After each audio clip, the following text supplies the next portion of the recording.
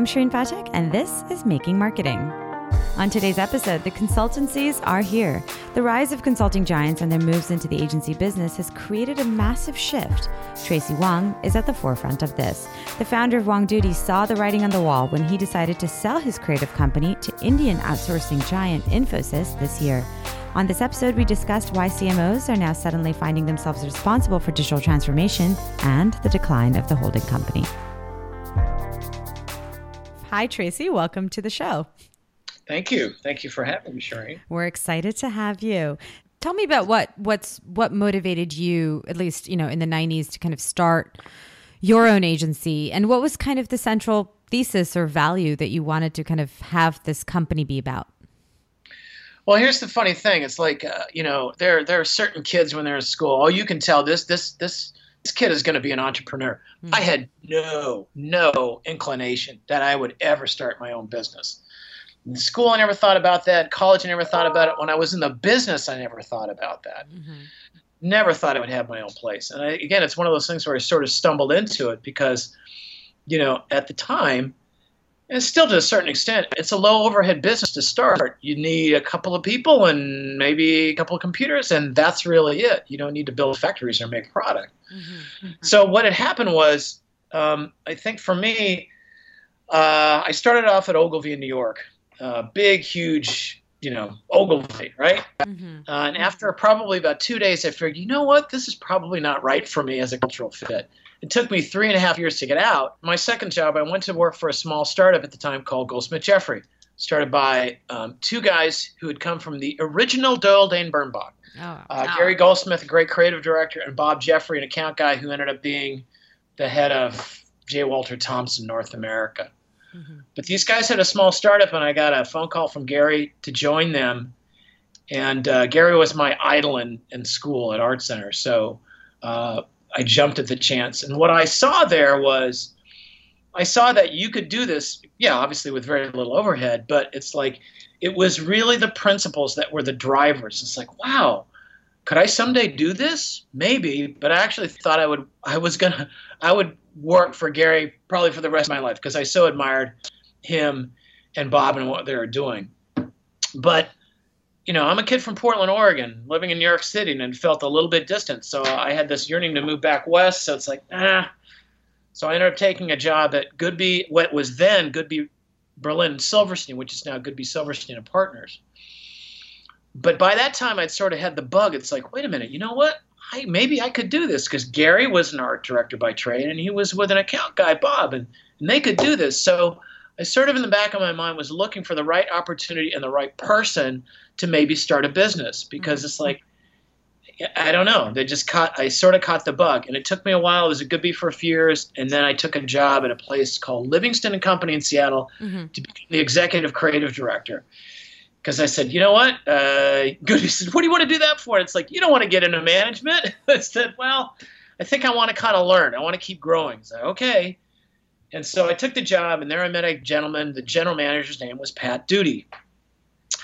And it was a really great small little agency in Seattle, a great creative shop, had a great creative pedigree, a lot of awards through Alaska Airlines. Mm-hmm.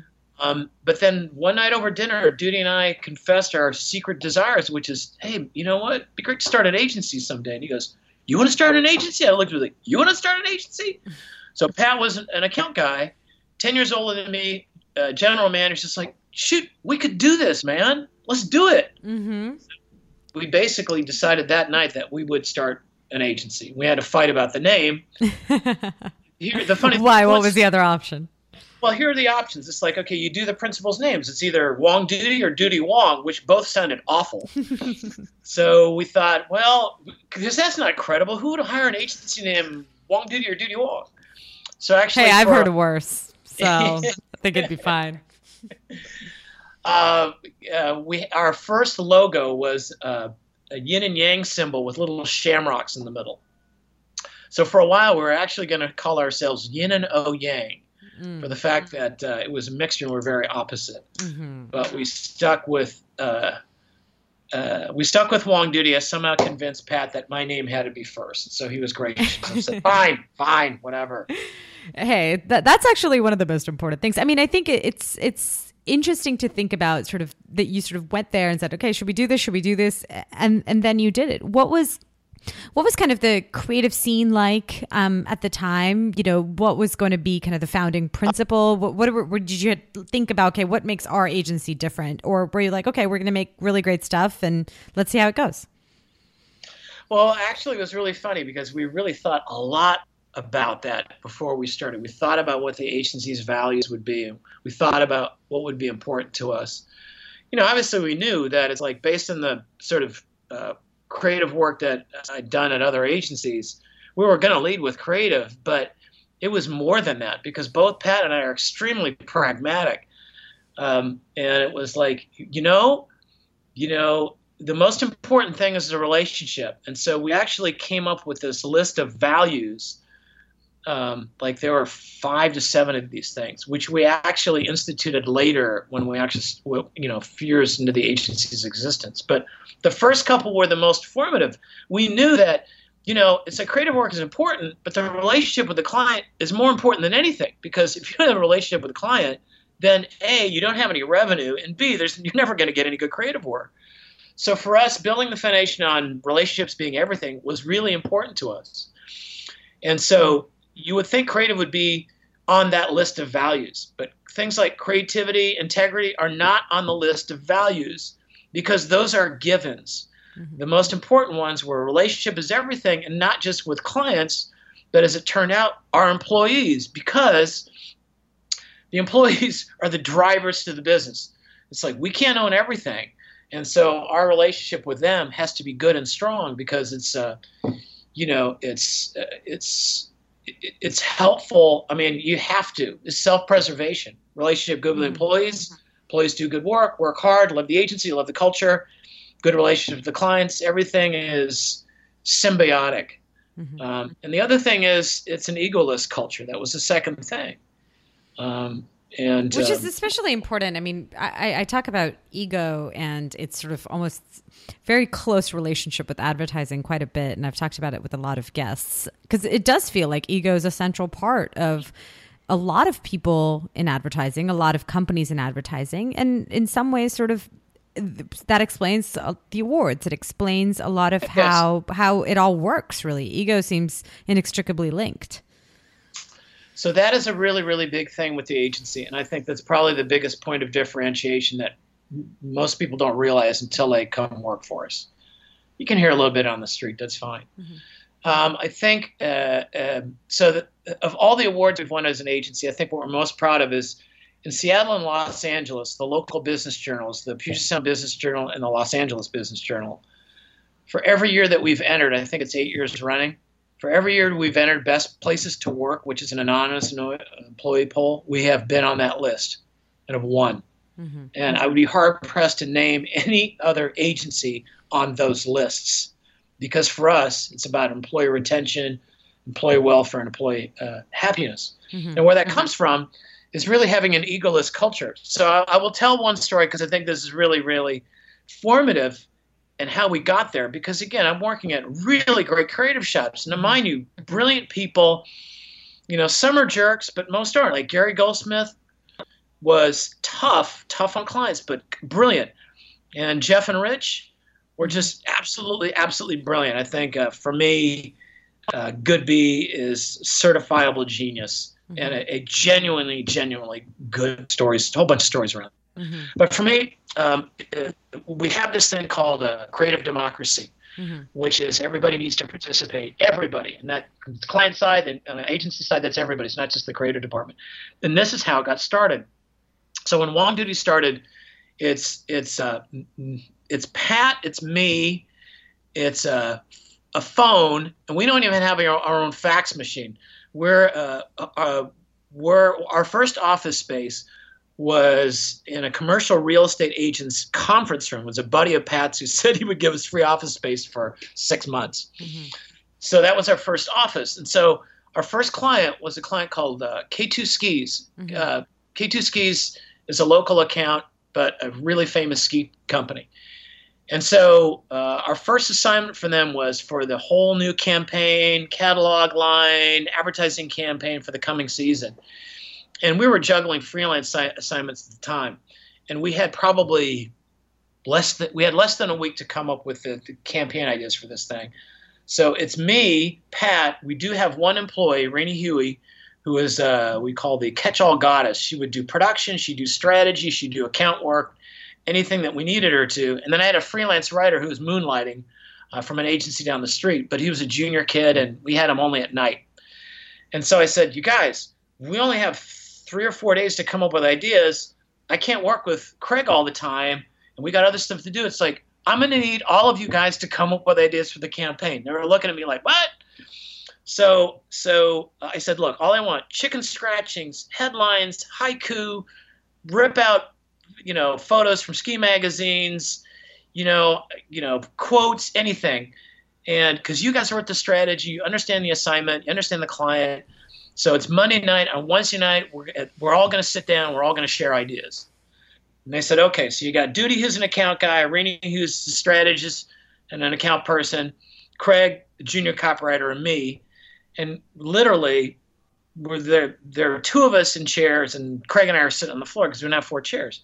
So little scraps of paper, we just go one by one. Mm-hmm. Pat lays down something, reads a headline that he thought of. Rainey says, here's a photo I found. It's like, it is inspirational. It is this and this and this. And we're literally laying down pieces of paper. Some resemble ad layouts. Some are just headlines. Some are just photos. We talk about them. And my job as a creative director was like, hey, all right.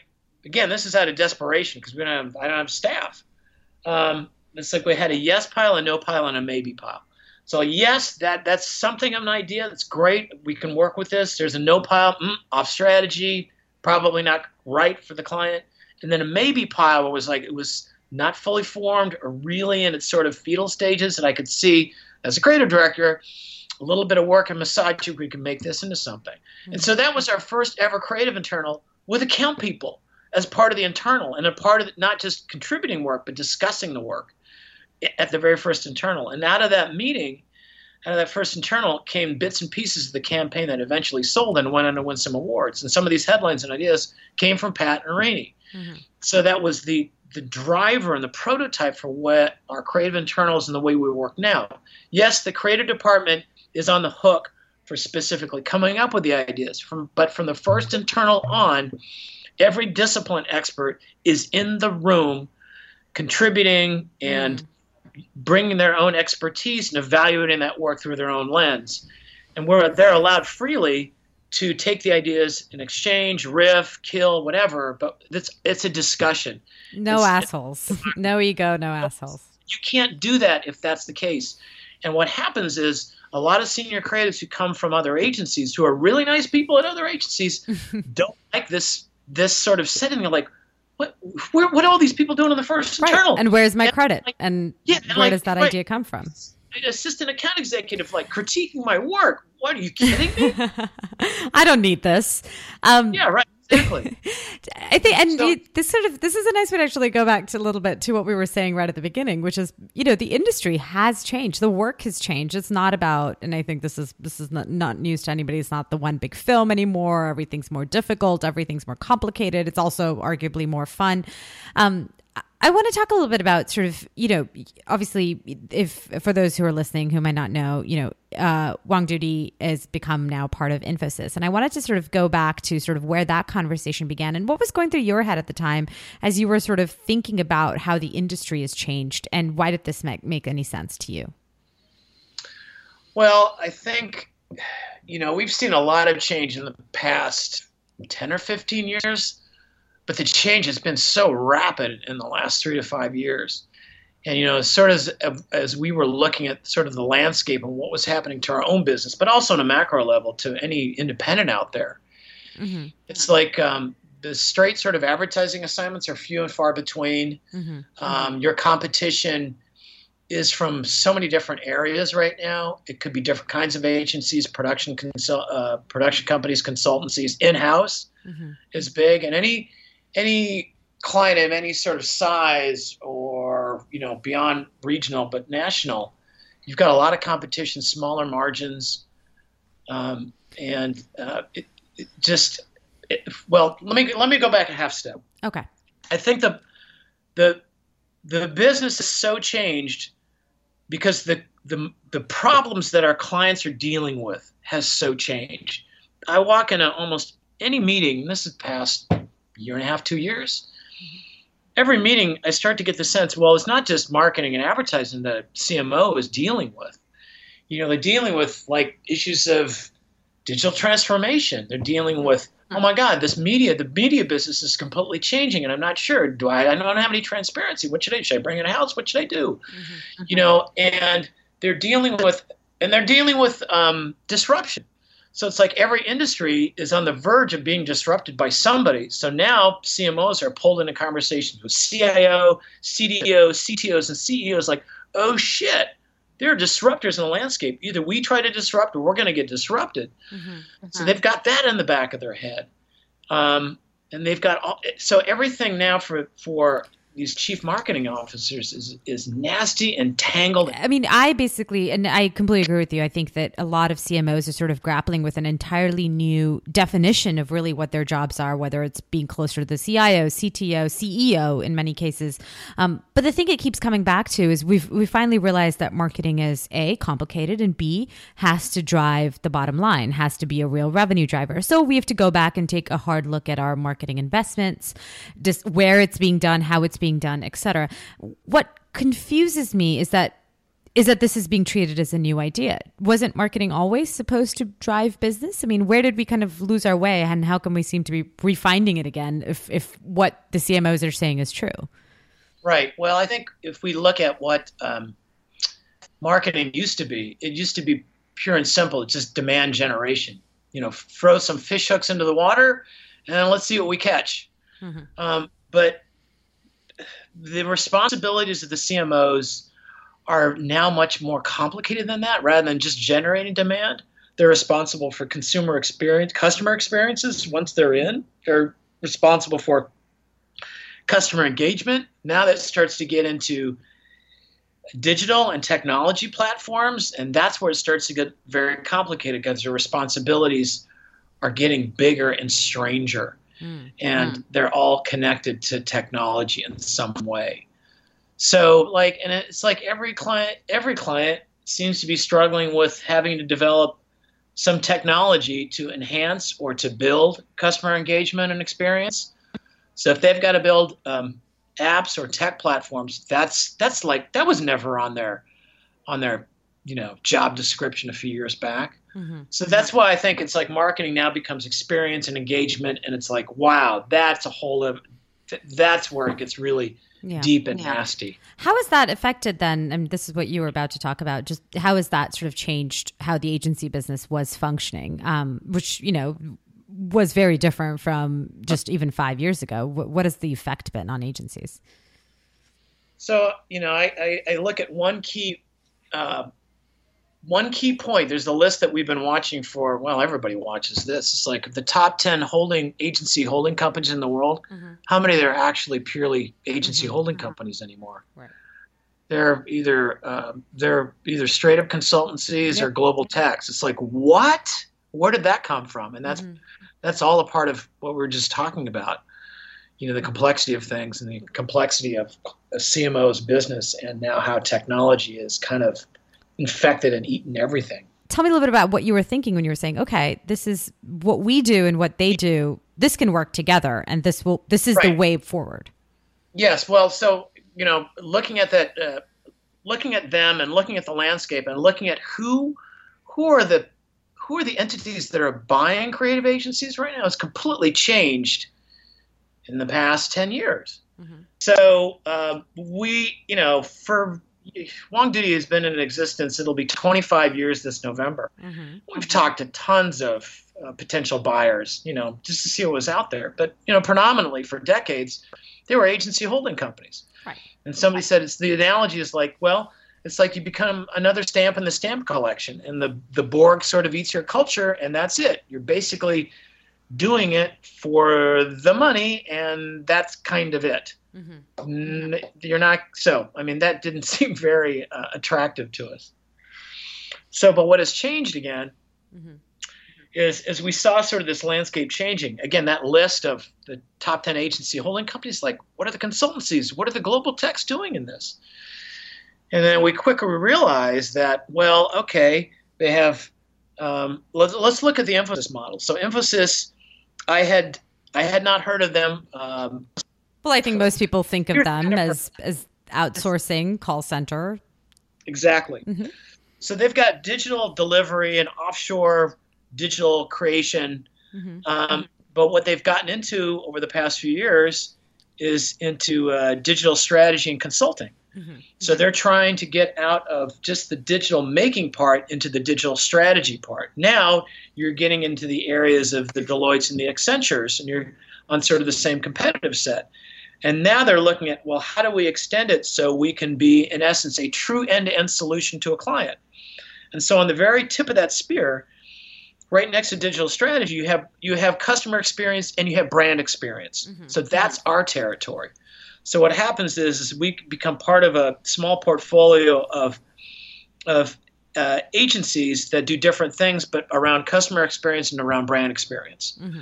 That if you look all the way from brand experience and brand campaigns and customer engagement at the very front end, all the way down to offshore delivery of digital things in India, you got the whole thing that you can go to a client with, and they can pick and choose. And as they can try to extend their business, they don't have to go hire somebody else. They can come to one place. And that's obvious cost savings for the clients. Yes, and there's efficiencies in knowing their business, and adding organic services to things like that is a lot easier for a lot of people. So, but that's the play that a lot of these big guys are having. So that's the pitch. I mean, so the pitch is really one-stop shop. Get everything done. Don't need to go elsewhere for all of these different needs you have, and it's the integration of it. That's the big promise. Yes.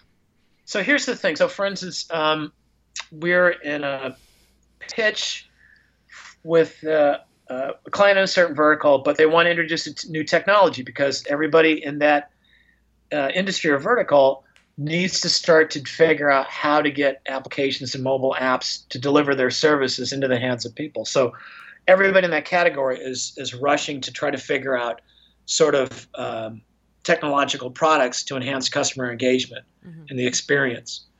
So it's like that's a natural play because they have to not only create demand for this thing, they have to actually create the thing, design it, and figure out how to deploy it. Right. So we talk about demand, design, and deploy. It's just like that circle that keeps changing. So they need all of those things. So you might come in around the conversation of how are we going to market this to like, oh gosh, you can really help me with the customer experience and design of this thing. And oh my gosh, you can really help us to figure out how we're going to deliver and how we're going to manage all the data that are in our systems and how to do that and get the right analytics and blah, blah, blah, blah, blah. So you can see how this thing really spreads into different conversation very quickly. Yes, even though your incision point is marketing. Yeah, absolutely. I'm gonna throw a couple of myths or things I hear out in the world about kind of this idea of consultancies plus agencies plus creative services coming together, and I want to hear if you think they're true or if they're false and why. One thing I often hear is that creatives wouldn't want to work inside one of these kinds of companies. Too many suits, not cool enough. Well, here's the thing, and one of the choices that we made was we're the only creative agency in their global portfolio, and what the idea is for us to scale for them. Because to them, what was really interesting for us and a really big draw for us to Infosys were two things. One, the model that I just described, and the fact that we would be the only agency in the portfolio to do what we do. But the thing they said to us, we realize your culture is really, really important, and we don't want to mess with that. And actually, their culture is very strong and very good. But for us, that was a really, really big deal because it's like we didn't hear that pitch from anybody else. It's like, well, your culture is important, and that from the CEO down saying to us, very, very important. You guys need to stay who you are because that's why you're successful. This is not a pitch you're going to get from an agency holding company. Makes sense. Second one I often hear is that consultancies have an inherent conflict of interest in their business models, and they shouldn't be able to advise clients as well as sell clients on the thing that they're advising them on? Gosh, I don't know where I've heard that one, because it's like, as you advise, you want to sell. Well, at the risk of answering my own question, which I love to do, that's basically what consultancies do. That's just their model. It's not different from what they've done for years. Right. Some consultancies stop. They say, we're just going to consult and get out. You know, It's like the pigeon dropping their business and flying off. Doesn't seem very sustainable. No, and what's happening is I think those specific consultancies are thinking, you know what, we better add some services because these other guys are moving upstream. Yeah, absolutely. So. Another thing I'm curious about what you think is that it's not consultancies, coming in and eating agencies' lunch. That's really the big concern. It's clients just deciding to do more things in-house. And that's something sort of that you were obviously seeing in the market, marketers either deciding to do their own thing or other people doing it and not sort of the traditional agencies doing it. How much of this time around that we're talking about in-house marketing and in-house agencies does it feel real? Because it feels more real to me this time around. Feels like it's actually happening. Because everybody's saying it. So what will be, I think it's past the point of being just another phase as we've seen before in the past. There are cost savings and efficiencies to be drawn from that. Now, again, the biggest conundrum is, can you hire the best talent to bring them in-house? Back to your earlier question. Some cases, maybe. In a lot of cases, no. But again, the agency landscape is changing, and these kind of setups within house are more attractive than they were before. The way we'll really tell how much of a lasting effect this is, I think so many big companies are already past the point where it's like, yes, they're going to keep it. But the thing that we should wait for is the next recession, because that will tell you. Because the first thing to go, we see in every recession on client side, is a lot of times it's the flower budget and then in-house creative. So what about the snacks? Yes, some snacks may stay. Snacks may stay. Good choice. Once you give them the snacks, you can't take them away. Entitlement. So we'll see, and I think some may scale back, but I think a lot won't. So yeah, I think it's here to stay, and I think you're right. It feels like it's a time for evolve or die approach, and for real this time for agencies. Either, do something, whatever it is, figure it out. So that's part of it too. It's like you look at, how many headlines do you see the ad agency business is dying or dead? I've probably written a bunch of them. Yes. Okay, but I mean, so you actually probably have a better view of this than I do, but we're living what you're seeing. So it's real. It's true. It's legit. So that's why for us, the issue was, can we find a strategic partner, which we found in Infosys, that will sort of future-proof us, retain culture, but we can fit into the sort of their scheme of things and help each other in sort of a symbiotic relationship. I talked about this democracy earlier, where we sat around in a circle, where you've got discipline experts, at the first creative internal on. Well, now that model, as we've seen internally, as we're being asked to do much different things than we used to before, but even as we start to evolve into the Infosys model, when we're talking with their digital strategists and their vertical leaders, the conversations are a lot more complex, and the problems that are brought to us and the solutions are a lot different than what we're used to. But the training around the democracy, which is sort of a roundtable of like having discipline experts trying to come to solutions, it's a lot like a writer's room for comedy. It's really what it is. It's like you're coming in and you're all riffing off each other. You're all bringing your own discipline to it, and that's how you make this complicated stuff. But at the very root of all this, it has to be an egoless democratic culture, or that's not going to work. So my last question is, what are you most worried about over the next 5 years? You either have a lot or you have nothing. That's what that sigh tells me.